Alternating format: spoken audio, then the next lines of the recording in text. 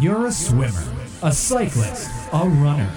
You're a triathlete. You're a conqueror of the multi-sport mentality. You seek greatness in your everyday life. But as an age grouper, your forte is the physical fitness that you strive for. Endurance is your middle name. You're listening to the Age Grouper for Life podcast, the ultimate source for living the triathlon lifestyle. Colin and Elliot will discuss the most optimal training techniques to get you where you want to be mentally and physically, so you're ready to bring it. You can do it. Ready to bring it? Welcoming your hosts, Peak Triathlon and USAT certified coaches, Colin Cook and Elliot Kawaoka.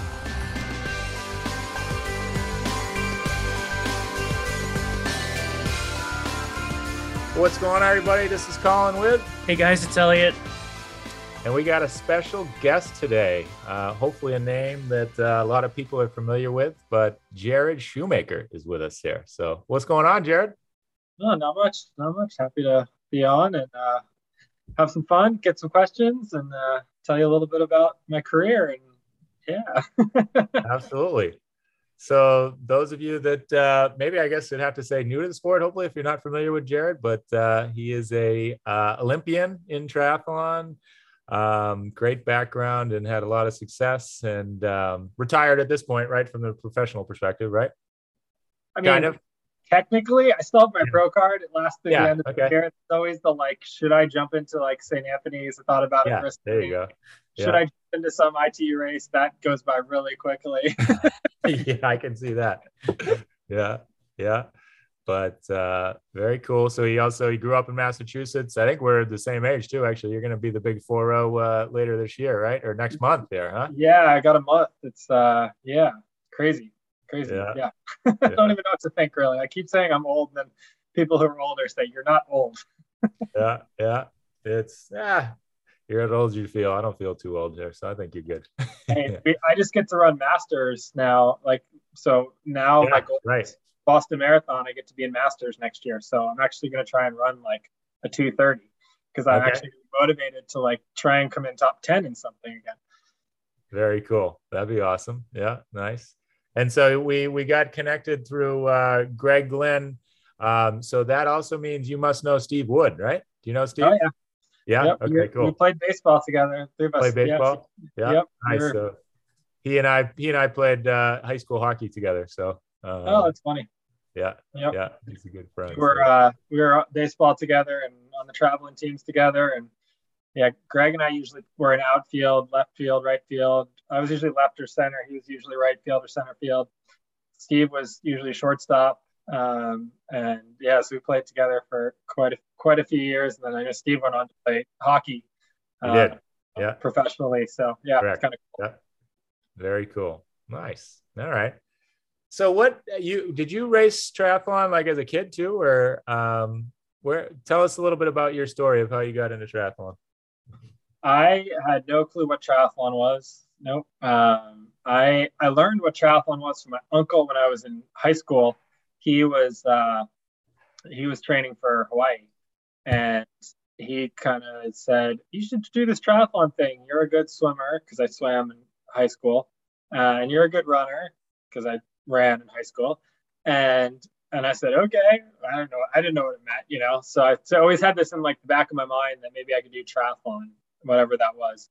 I kept it in the back of my mind when I went to college, and I biked a little bit. I had a mountain bike, and I wouldn't say I was any good at it or did it at all competitively, but I'd ride some trails to get to the local swimming pool and stuff like that. So I knew how to ride a bike. Once I got hurt in college, my sophomore year, I bought a bike and rode with the cycling team a little bit. And then it kind of got a little bit more in my mind. And then before my senior year, I did my first triathlon, Boston Triathlon. Nice. And I did really well. I was one of the fastest swimmers. I got passed by everybody on the bike because they all had TT bikes and disc wheels and stuff. And then I outran all the age groupers by a minute and a half because I was in, senior year of college cross country shape and ran like, 1450 or something. So that was when I said, you know what, I could do this. So yeah, it was a slow build, but yeah, I had no clue what it was. When I talk to kids about triathlon, I always tell them now, you're starting this way before me. So, I didn't know what this was until I was, a senior in high school. And so you guys have all these experience learning. And so, you're already a couple steps ahead of me for triathlon. No, totally. Yeah. A couple of my boys did a kids try this past weekend, both, two of my 4 kids that did their first triathlon at 5 years old, which, we certainly don't have the achievements you do, but, I didn't do my first triathlon until 28 years old or 27 years old, something like that. So it's definitely changing, and obviously the development in the collegiate stuff is pretty exciting and hopefully is a sign of, some good progress moving forward here. Yeah, I think there's always more we can do. And I've been involved with USA Triathlon for a while, and I'm on the coaches committee right now. So I kind of hear updates about the college ranks and all that. But, I always feel like there's more that we can do. There's more racing opportunities that should be around for younger athletes, for guys getting into developing ITU stuff, or whatever it's called now, World Triathlon. And that's the way I feel. There's always more racing that could be happening for younger people to learn and get better, because in Europe, they're light years ahead of where we are. But that's a good point. Well, how about compared? So you're living in Florida now in Claremont, where, there's a lot of ITU or short or draft legal racing going on and stuff. How is the youth community down there? It's pretty good. We have a couple of local teams that are pretty good. Sarah McClarty, who's one of my good friends since we met in 2004 at under 23 camp. And then I found out that my wife, Alicia, had actually raced her for years as they were coming up through the junior ranks, Canada versus the US. So it was really fun, this interconnection. And but yeah, Sarah lives down the street from me. And so she has a kids team that she works with. And it's really cool to see them. I see them out training every once in a while. And I just think it's cool to get out and do a bunch of different sports. Ultimately, whatever kids get into is good, but I hate this whole specialization doing one sport. So I think triathlon's great. Teach them how to swim and bike and run and do some other stuff, and it really helps them become better athletes later on in life, whatever they end up specializing in. But the big problem that I always think with triathlon, and not to go down this path, but the big problem I always see is you're always limited in youth draft legal races by how many athletes you can have. You can't have a start line with 400 kids. It is always going to be capped at 70, 80 kids, maybe 100 if you really want to. But that's a limiter, right? I mean, you just can't put more people onto the start line, and then you have to start making two waves, or but if they're doing draft legal, it's hard. Right. That's always going to be a problem with triathlon. It's a good problem if you could sell a race out, but it'd be nice to have 1,000 kids racing instead of 100 kids. Yeah. Well, it's certainly not as competitive, but I don't know if you've ever seen the triathlon they do at Mark Walter, familiar from Sun Multisports, does the kids try at MIT. One of my sons did that one. They get 1,200 kids for that one. It's really, really cool, but not at the level, right? Obviously not draft legal. It's about participation for sure. Like it should be at any age, pretty much. Oh, exactly. But that's by far the most impressive youth event I've seen here, and love to see some more of those happening here. But that's cool. So nice. So you ended up, how long did you race, or would you, ongoing here, have you raced professionally? I got my pro card in 2004. So, theoretically, I still have it. I wouldn't really call myself professional anymore, because my definition is that is how you make your money. Right. So, that I'd say I kind of finished up in 2019. I raced Alcatraz and said, I'm good. I love the draft legal short course stuff. Didn't really love the long course. Just don't love biking. My body doesn't really love TT position on the bike. If it was like a draft legal long course, that'd be fun. But well, maybe it's coming after the sub 7 and sub 8 project here, right? I don't know. I know. I was thinking about how could you do that even better? How could you, put the guys into a better position on the bike? Maybe if you rode a road bike, it'd help your legs a little bit more off the run. Could you stay in a draft? I mean, yeah, it's definitely opened the eyes of the fun stuff that you can do in triathlon. It's and I put it on that side, right? I put it on the fun pushing the limits type of situation versus racing. But Yeah. either way, it's still fun to watch. I enjoyed watching. That was a cool experience. Yeah, I was kind of like, okay, but watching it was like, damn, that was cool, and very impressive results for sure. Yep. No doubt. So you ended up, did you do a couple halves? Have you ever done a full? Yeah, I did. I don't know how many halves, maybe 6, 7, 8, maybe more than that. I think I did 4 or 5 fulls. I did. Oh, did you? Jeez, I'm sorry. Okay. Yeah, I did Cozumel twice. I did Boulder twice, or maybe once. I got 4th in Boulder one year. Okay. And then I started Wisconsin and dropped out. And then maybe that's it for fulls. Yeah, I think so. Yeah, and then I did a bunch of halves in different places. So yeah. What do you like more about short course racing versus long course? I feel like you're actually racing. Yeah. I mean, I guess it's a race, right? You get on the start line and you go, but I feel like in short course, you're constantly racing and thinking and strategy, right? Yeah. Just and go. Whereas long course, it's really about who has the best pacing and nutrition. Yeah. And it's hard to race in that sense. Half you can race a bit more. An Olympic distance non-draft, you can definitely race. Yeah. But once you get to a full, I mean, if you are a smart coach and athlete, you could probably tell your athlete exactly what their time is going to be in an ideal situation on a good wind day on that course. And they should come in within, 5 or 10 minutes of that. They're not going to go an hour faster. Right. So I think for me, it was just about the racing aspect of it. It was just fun to get out there, and you could be feeling great and some other guy's going to have a better day than you. And it is what it is, right? Right. It's like, somebody attacks and you don't make that bridge, and that's it. Yeah. So my wife and I were watching Leeds from last weekend, and we're like, wow, this is so much more interesting to watch than like a 70.3 race or an Ironman. So from a spectator standpoint, it's just sure. Right. Yeah. And but we need these 70.3 sessions for like long bike rides and everything. Yeah, I agree. And the whole draft legal side, it really is packaged as a spectator friendly, fast, quick, action packed type of event. You never like to see anybody crash, but that happens. Stuff happens in the swim. So I think they're fun to watch. I think the problem right now is that they're just not promoted correctly and it's not pushed out correctly. And maybe the media coverage around it isn't good. But yeah, I mean, I honestly, to be honest, I haven't watched Leeds yet, but I know it was a cool race and I know some good stuff happened with, seeing Cassandra come back and win a race again. She's had a couple tough years, but for me, I still love watching that stuff. I think it's really, really fun and dynamic. Yeah, totally.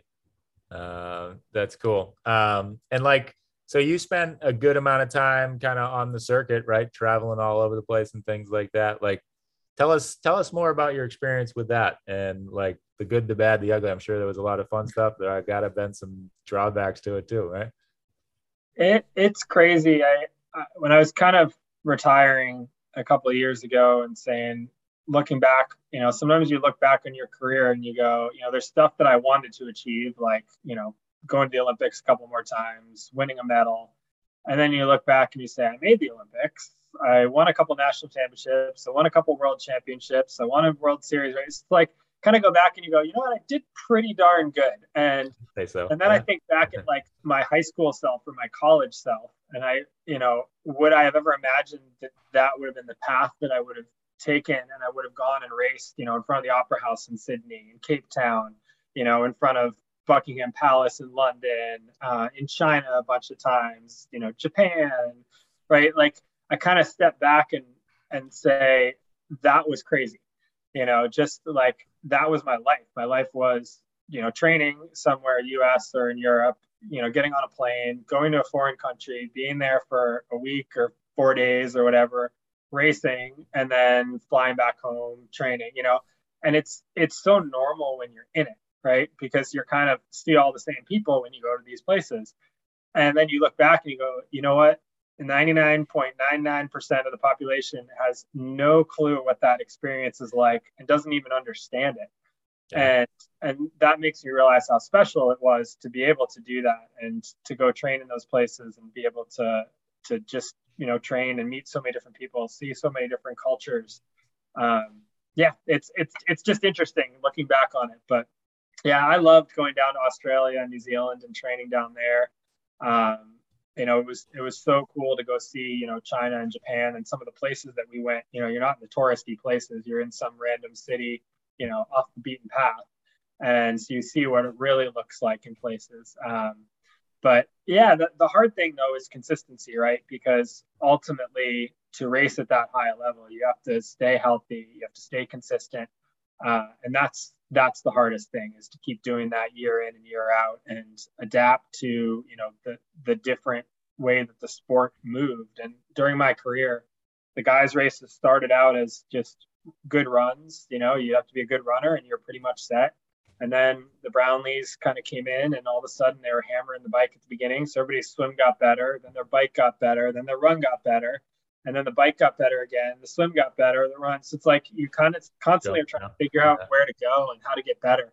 But it's so interesting just looking back on it all. But yeah, I loved it. I loved, being able to travel and race and see all these different people and meet all these different people.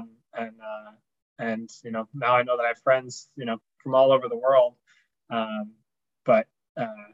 It's just, I guess, just a different lifestyle that is, for sure.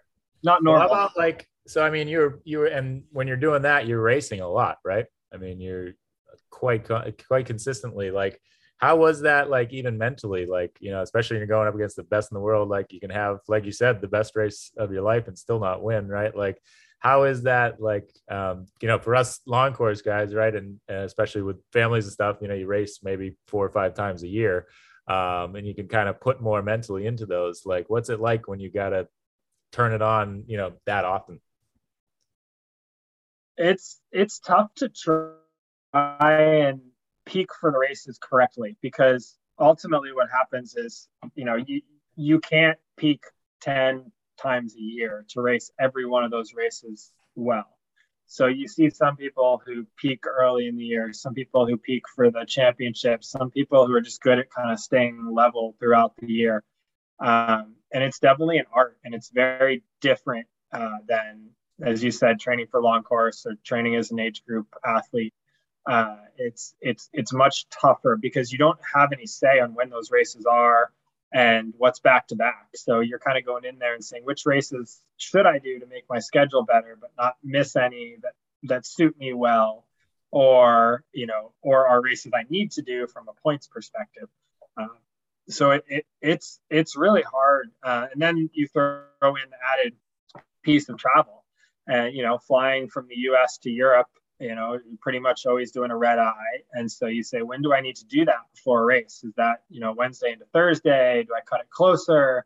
And, what does it look like on the other side? What does training look like? Because it's really hard to find a pool in some of these places. They started putting the races in cities. So how does biking work? What's the food like? There's a lot of dynamics that are very different than training and racing in the US, where, you just fly from Florida up to Chicago to race, Chicago Tri or something. And it's like, all right, well, I can order room service at the Hilton and, or, go down the street and eat at a nice restaurant that, I know exactly what I'm going to get and I can read the menu. So it's a lot. It's a lot of things. And USA Triathlon did a good job when I was there, really trying to help us prepare. So, we usually have massage therapists with us. In the early years, they were bringing bike mechanic, chiropractor, doctors. So they did a good job of trying to make sure that we had everything to be successful, and had support staff around. But yeah, it's tough. It's tough to get all those things right and be at, as close to 100% as you can on race day. Because if you're at 99%, you are not even in the race. You're missing the swim. It's wild. Yeah, cool. And how often would you be with your U.S. teammates, like, or do training with them? I was definitely more of a loner. I kind of had my own training group. A lot of them trained out of Colorado, Right.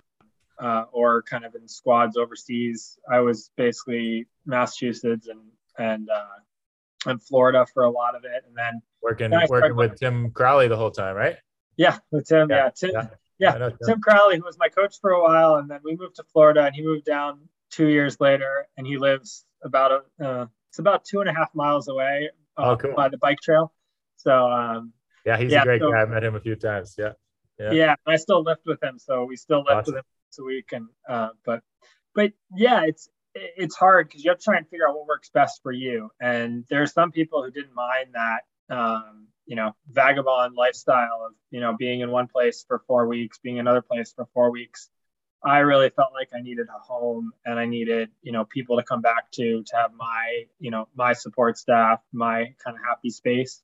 So I was willing to travel a bit more and be that be the drawback for how I did things. But the good thing was, we were all friends. So you get together and train together, or they'd come to a race that was, in your area, and you'd end up training together. So that was the good thing is, nobody really didn't get along with each other. We all wanted to do well, all wanted USA to do well. So there was definitely a bit of a team thing, even though we knew in the end we were still fighting for individual spots. Yeah, totally. Very cool. Nice. And to take a step back here, so you swam as a kid, and that's all right. I found it interesting. So you went to the Fenn school, huh? And the prep school, and then you went back to public school for high school, huh? Yeah, I went to elementary school, and then went to Fenn school, which is a private all-boys school from 4th to 8th grade. My dad actually had taught there. Okay, gotcha. Back in the day, and like my cousins had gone there as well. Yeah. So there was a connection there. But yeah, I mean, it was really good for me, both academically and sport, because from an academic perspective, I think it really helped me get on with what I needed to do to be successful, and so I loved it. I know that maybe all boys or private school doesn't work out for everybody, but for me it was great. And then from a sport perspective, they kind of, when you're in 4th grade there, you are exposed to all the sports that they do. Yeah. And so then you kind of pick a sport once you get up into 6th or 7th grade, and you kind of everybody has to play a sport. It doesn't matter how good or how bad you are, everybody's playing a sport, which I thought was cool. It was great to see the kids who, honestly weren't that good still have to be a team and have camaraderie. So, I thought that piece of it was really good, but that's where I fell in love and started learning about running. Was cross country there, and I had no clue how good I was going to be. But we went out and went the first race that we did. I started, and I think I was like 4th as a 7th grader on our team. 7th, 8th, and 9th graders, and I was like 4th. And I said, "Oh, I guess I'm pretty good at this." So that's where I kind of learned a little bit about running, and that I could be good at that sport. But at that point, my mind was still on baseball. I was a baseball player, and that's what I wanted to do. So it put the running bug in my head. And I expanded, I guess, a little bit on that. And, hey, I wrestled for a year. I played lacrosse 1 year too. So nice. Yeah, I did try some other sports, and I won't say that I loved wrestling. I like watching wrestling. I don't think I'd want to wrestle again. And I skipped out of that at Spartan Games 2 years ago because all the guys were 75 to 100 pounds bigger than me, and I really didn't want to get in half. But yeah, I love lacrosse. I really enjoy that. And yeah. One regret is I never played competitive ice hockey. I love hockey, and I never played it. Nice. Skated on my pond in my backyard as a kid, so I can skate pretty good, but never actually played it. So very cool. Well, I always dreamed of having a batting cage in my backyard because I was a huge baseball. I played through high school. Yeah. But finally got my dream in and installed a backyard batting cage. So if you're ever in Seattle, you can come visit. Yeah, I lived on 5 acres growing up. And so we actually had a little baseball field in the backyard. And so if you hit it far enough, it would go into the pond. So that was kind of like home run. So Home run. Dad would teach me batting practice. My brother and I would play against each other and hit and run and chase the ball. So yeah. Nice. Yeah. Yeah, I went to Lawrence Academy, so there was certainly probably actually some of the kids who must have been that you went to school with came to Lawrence, and you don't hear very often of people once they go to Fenn, they usually go to a private school for high school, right? Yeah. Went to LS, Lincoln Sudbury High School, and loved it there. Great school, great academically, good sports teams there, and had a good time in high school, and that's where I swam and ran and played baseball, and then switched to track my junior year. Okay. And did you swim in college too, or just you went to Dartmouth, right? Yep. So yeah, I went to Dartmouth. I ran there all 3 seasons. There were some times when I was a little bit frustrated with running or got injured, and I thought about going and swimming. I lifeguarded while I was there the last 2 years, so I was getting back in the pool. Because I realized for me as an athlete, I am definitely not a quantity athlete. I'm a quality athlete. So my high school, I ran like 30 miles a week. And then when I got into college, of course, there are people running a lot more. And so I immediately was up to like 70, 75. And I did great my first year. I was on varsity and I think I was fourth. Yeah, I was fourth guy on the team in college. And I went a couple weeks in a row and tried to run like 85, 90 miles. And my body just said, nope, you're done. And we went to pre-nats. I remember it vividly, and I couldn't even run. Like my body was just so tired, I couldn't even run. So I learned pretty quickly where my limit was. Yeah. And so my limit on the running side was like 70 or 75 miles a week. But then I sprinkled that in with some swimming. So I'd swim twice a week. I'd bike either on a trainer or outside a couple times a week, and just easy spins, right? Endurance and recovery. And then actually once I got in my senior year, I dropped my mileage down even more for indoor and outdoor track. And it was down to like 50, 55 miles a week. And that's when I actually ran 8:08 for 3K and 14:09 for 5K. So, I realized even more then that my body was, if I do hard work, recover and hard work, I'm going to be better off. So I started running with the women's team a bit, and, instead of going with the guys team, and they would start pushing things. And I just said, I'm going to go run with the women's team, and they're going to go slower and it's going to be fine. And it was great. I mean, it worked out really well for me to kind of realize that and I took that into triathlon. So, I think sometimes people find their limit when they're training for triathlons, because you can do so much. You can train 30, 40 hours a week if you really want to, but, does it really make sense to do that? No. So I kind of knew where my limit was. So I was able to go into it and say, I've tried this before. I've tried pushing the edge. And so I never really got to that point in triathlon, except maybe once or twice where I had a new coach and they pushed me a little bit harder and it kind of blew up. So, yeah. So your philosophy is, and as a triathlon coach now, is your philosophy quality over quantity? Yeah, for almost everybody. Yeah. There are some people that I've coached who are quantity athletes, but to be honest, I've found those athletes are few and far between. And I think it depends as well. Like there might be some age groupers who are quantity athletes, but in reality, it's really hard to train them as quantity athletes because they don't have the time to do it. Exactly. So, you have to fit things into their schedule, right? Even on the pro side, Sam Long is a perfect example of somebody who needs quantity, right? And I know him from training in Boulder when he was a young 19-year-old kid, and he was training a bit and he was okay, and he kind of kept wanting to do more, and he was always held back. And then once he started doing more, I talked to him a little bit as he was like, I'm going to swim 30, 40,000 a week swimming. I'm like, I don't even swim that much.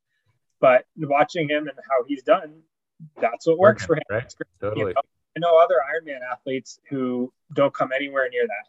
You know, they're training at max 30 hours a week, putting in high quality work, long rides still, but they're still focusing on the intensity because their body breaks down if they go way too long.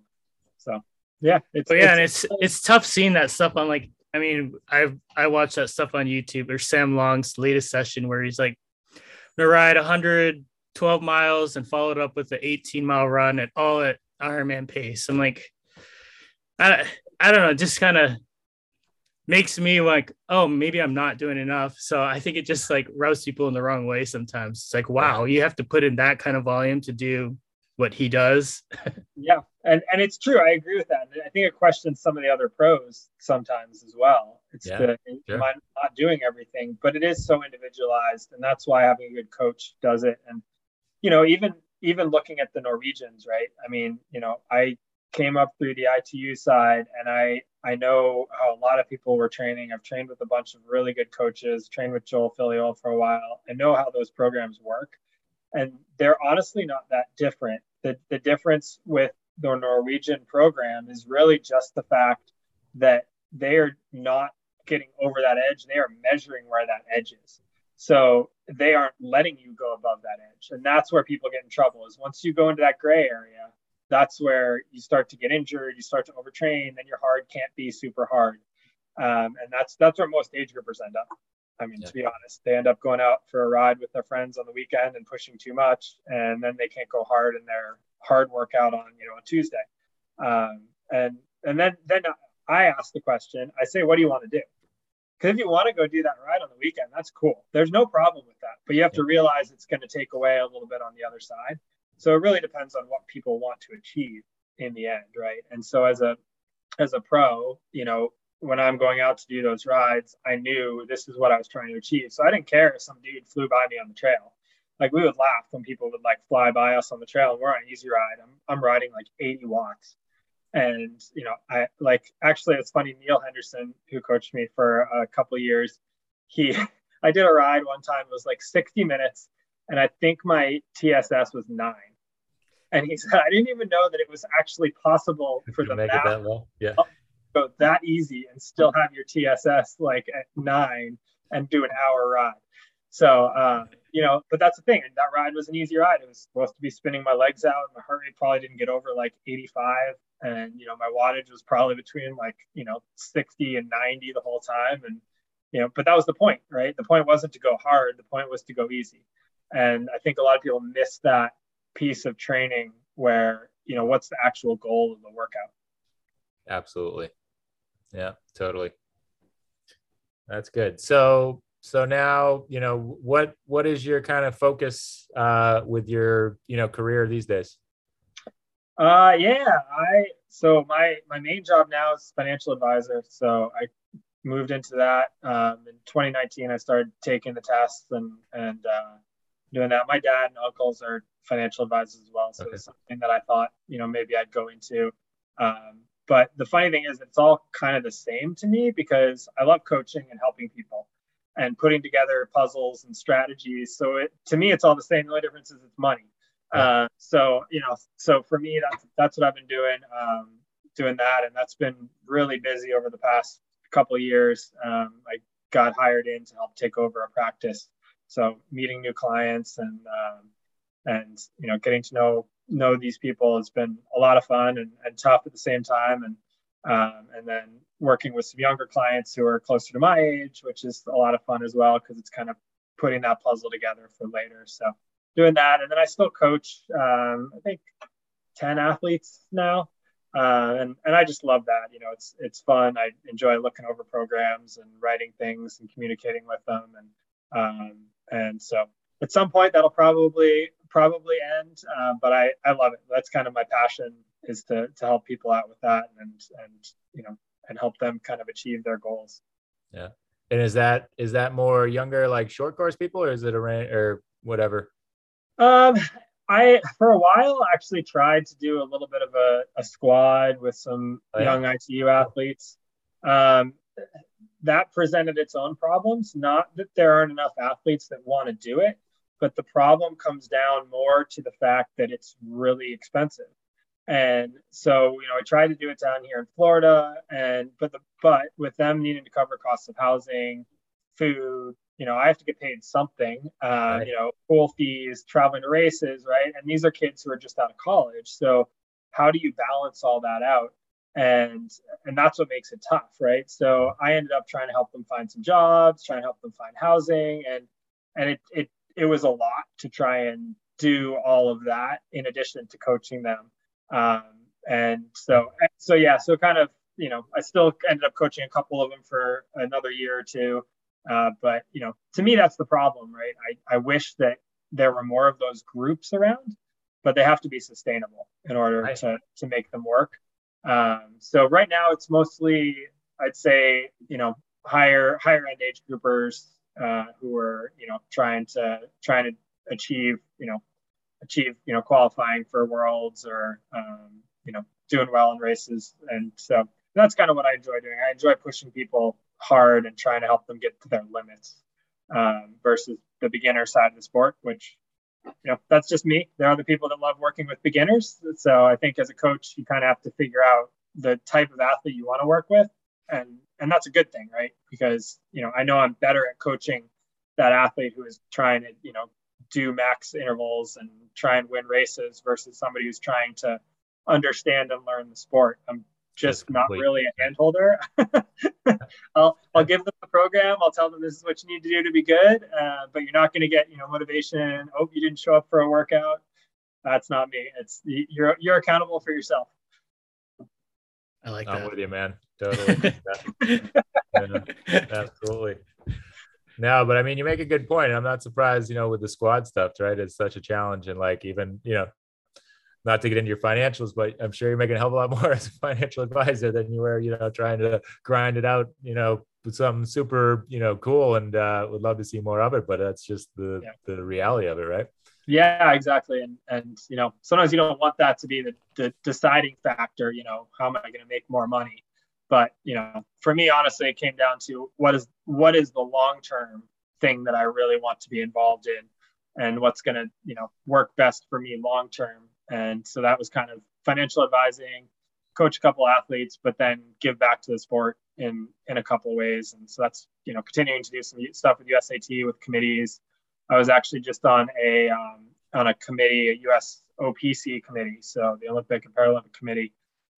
We had a task force to talk about international relations, setting up events in the U.S. And so there were about, I'd say, 30 or 40 people total from across all the sports. And so I worked on the event side. So how do we attract more events to the U.S.? What's a playbook that we can put together? How can we make this work for all the national federations and stuff? So that's the type of stuff that I enjoy helping with and trying to figure out, how can we grow sport, and especially the Olympic sport in the U.S., because there's a lot of cool sports that people just don't know about and don't see, that they only see every 4 years at the Olympics.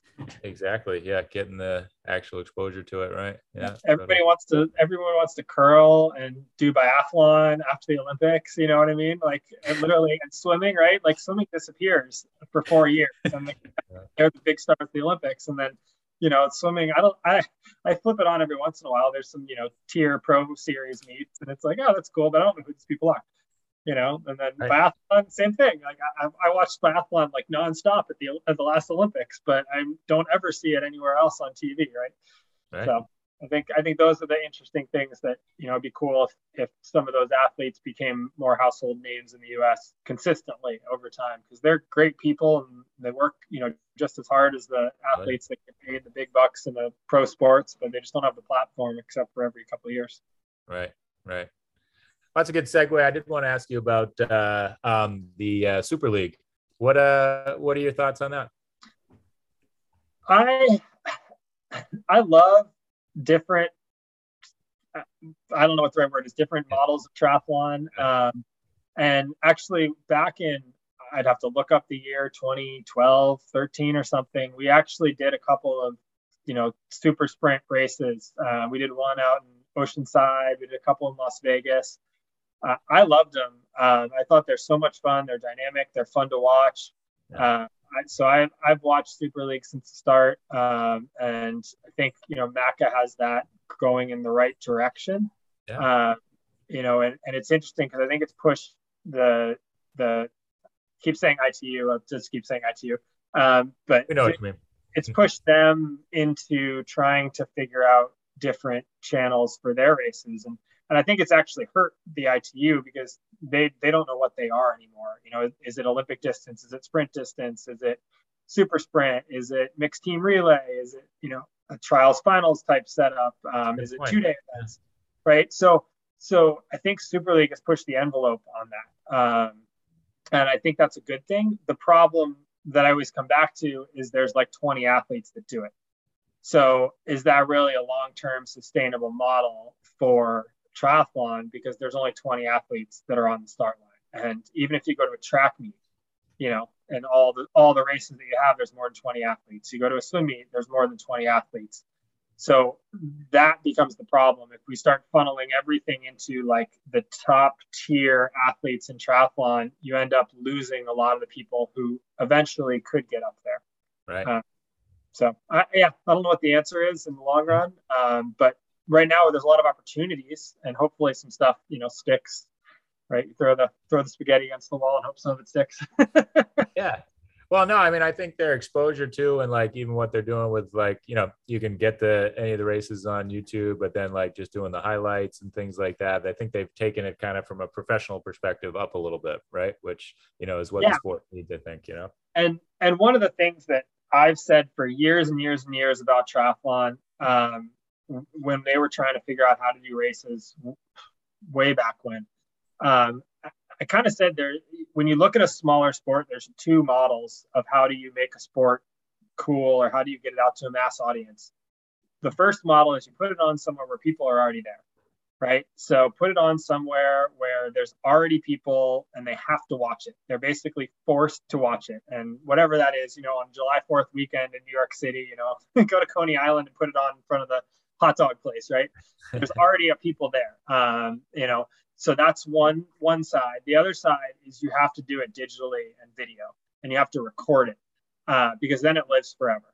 And that is, I think, the better model because then it can get out. And especially now, over the past 10 years, video and all the platforms that we now have are just so much more robust than they were back then. But I think, that's where sport has to live so that, Elliot, as you said, you hop on a trainer ride and you can watch one of them, right? So it's that digestible, hey, I've got a 2-hour trainer ride. I'm going to go watch, this triathlon or that triathlon. I've worked with the people at Clash and my wife works for them now. So I know that's the direction they see the sport going into is the digital side. That's why they've tried to do the TV really well. That's why they've tried to, really focus on getting the media content out because nobody knows a race happens if you just post results now. And who cares? And what does that get the sponsors? What does that get the athletes? Pretty much nothing. So you have to invest in the digital content side of things. And that's what Super League has done a good job of as well. Well said. Makes a lot of sense. Yeah, that's cool. Nice. All right, cool. So that's right. You ran Boston this year, right? So you're still running. You did just make a reference there to maybe really rocking it next year, huh? Yeah. I've done technically 5 Bostons in a row now, even though one of them was virtually here at Waterfront Park in Florida, back and forth. Yeah, it's fun. I mean, growing up there, that my mom's run, I think her 30th or 31st in a row this past year. Wow. My brother actually ran, I can't remember his time, probably 2:30 or maybe just under 2:30. So he's still training and in good shape. I kind of showed up and was like, if everything goes well, maybe I could run a 2:45, but I haven't put the work in really. So yeah, I've been doing that, and then really gotten into adventure racing as well over the past couple of years, which I just love it. I think it's fun because it's very mental. There's a huge physical side of it, but it's very mental. So you go out and do a 24-hour race, and of course it's physical. You're basically moving for 24 hours straight. But the mental side is, staying on the maps, trying to not fall asleep and all that stuff. And then you get into the expedition races, 3+ days, and those just become this never ending thing. And it's just a weird and fun, and I don't even know how to explain it at the same time. So until you do one, it's something that nobody's ever experienced, but I love it. And I think it's a lot of fun. And then I signed up for a race this August called One Water Race, which is 250K Stockholm Archipelago from the top to the bottom swim run. So we're basically swim running the whole way. And we think it's going to take us 2 days. That's our math. So, but you don't know. I mean, if it's cold weather and the water's cold, it's going to be worse. So me and Sarah is racing that with me, and then our other friend Misty, and we're trying to figure that one out. That's going to be a whole different dynamic of figuring out how do you eat, how do you do you sleep, do you try and take a half an hour nap? So that's where I've kind of gone towards, are these races where it's not necessarily about how fast you can go, but it's about figuring out the mental and the physical aspect at the same time and how they intersect. Because, I've seen people go out so hard in some of these adventure races, and then you pass them, 6 hours later in the woods, and they're walking and they haven't eaten any food. Right. And then the teams that just slow as a turtle along the whole way, they end up passing teams at the end because they've just been smarter about expending their energy. Right. Yeah, I think they've had a couple of those on Amazon, right? I think I've watched one of the series. I think one of the Fiji ones or something like that. That was really cool to watch, and that's cool. I didn't realize you were doing that. That's awesome.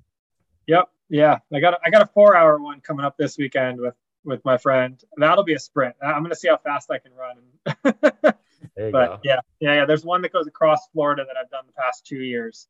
And it's 3 days across Florida. And this past year, February, we finished in like 70 hours, and I slept for 35 minutes during that time. So it was, it was tough. It was fun. By the end, my ears were ringing a little bit. Everything's kind of like in this weird, surreal thing. I don't see hallucinations. Other people start like actually seeing things. You always see things in the woods. You see like a house or a bear or a lion. Like you see all this weird stuff. Like trees look like dinosaurs. Every once in a while, you freak yourself out. Yeah, quite fun. That is cool. Nice. All right, Ellie, you got any last questions here? Yeah. So, how important do you think starting early is? Like, so you started swimming and running pretty early on in life, and what kind of advice would you give someone who has hopefuls of making the Olympic team or becoming, placing really high up in a world championship race, who starts a little later? I mean, how can they play catch up, especially with the swim? I mean, it just seems very hard to get to that level when you start later on in life. I agree with you 100% on the swim. I think if you don't have some sort of a background in swimming, and it doesn't have to be like crazy competitive or crazy good, it's hard to get the biomechanics down and those things that you just learn about body feel on the water as a kid. So I wasn't an amazing swimmer in high school. Like I was pretty good. Like, our team did well. We won a state championship. I was on one of the relays. I think I finished like 8th in state in the backstroke. So I wasn't like winning and swimming, 50-second 100 freestylers or like, a 450, 500. I think I was like 520 or something for the 500. So, I mean, I probably swim that faster now, having, swimming 2 days a week than when I was in high school. So I think you can get better and progress, but in my mind, swimming comes down to form and technique and feel. And I see a lot of people not focusing on that. And honestly, people don't focus on the swim because it's the most annoying thing to focus on. But I think it's the thing that is the most overlooked and the easiest fix to make people faster. Because the more efficient you get in the water, the less energy you spend, which then makes you be able to bike faster, right? Because you're fresher getting onto the bike, which theoretically should then make you run faster because you're kind of ahead of your, calorie expenditure or body, body, mental expenditure, not fighting yourself in the swim. So I've always argued that people should really try and spend time learning to swim. So that's one piece of your question. The other thing really is I don't know that people need to do triathlon growing up. And I think if you look at a lot of our good Olympic athletes, very few people have really, really done triathlon growing up, right? Like, Gwen swam and ran. I swam and ran. You look at, somebody like Matt Charbot, he did some triathlon stuff, but he was more of a swimmer in college and did some biking. Hunter obviously came from a triathlon background. Andy Potts came from swimming background, but he also ran at Michigan. Laura, same thing. She came from a running background. Her family obviously does triathlon, or swimming background. Sorry, she came from swimming background, but her family, is really big in triathlon. And you look at a lot of the people who have been good over the past couple of years. Kristen Casper, actually, I coached high school swimming in Massachusetts and watched her swim and said, wait, she's the same girl who's really good at running as swimming, and she's winning states, beating up on some of the girls that I'm coaching. And I emailed our USA Triathlon person. I said, just put this name down on a list wherever you file your lists down.